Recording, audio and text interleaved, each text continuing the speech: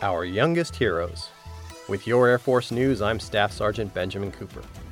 April is the month of the military child. Since 1986, the Department of Defense takes this month to acknowledge the important role military children play in their communities, honoring their strength, bravery, and resilience. Shireen Brown, the wife of the Chief of Staff of the Air Force, General C.Q. Brown, marked the beginning of the month by attending a special ceremony at Edwards Air Force Base, California. We welcome all of you to be able to enjoy and celebrate our children. They are our treasures, they are our future. The military lifestyle affects every member of the family with frequent moves and a life of uncertainty.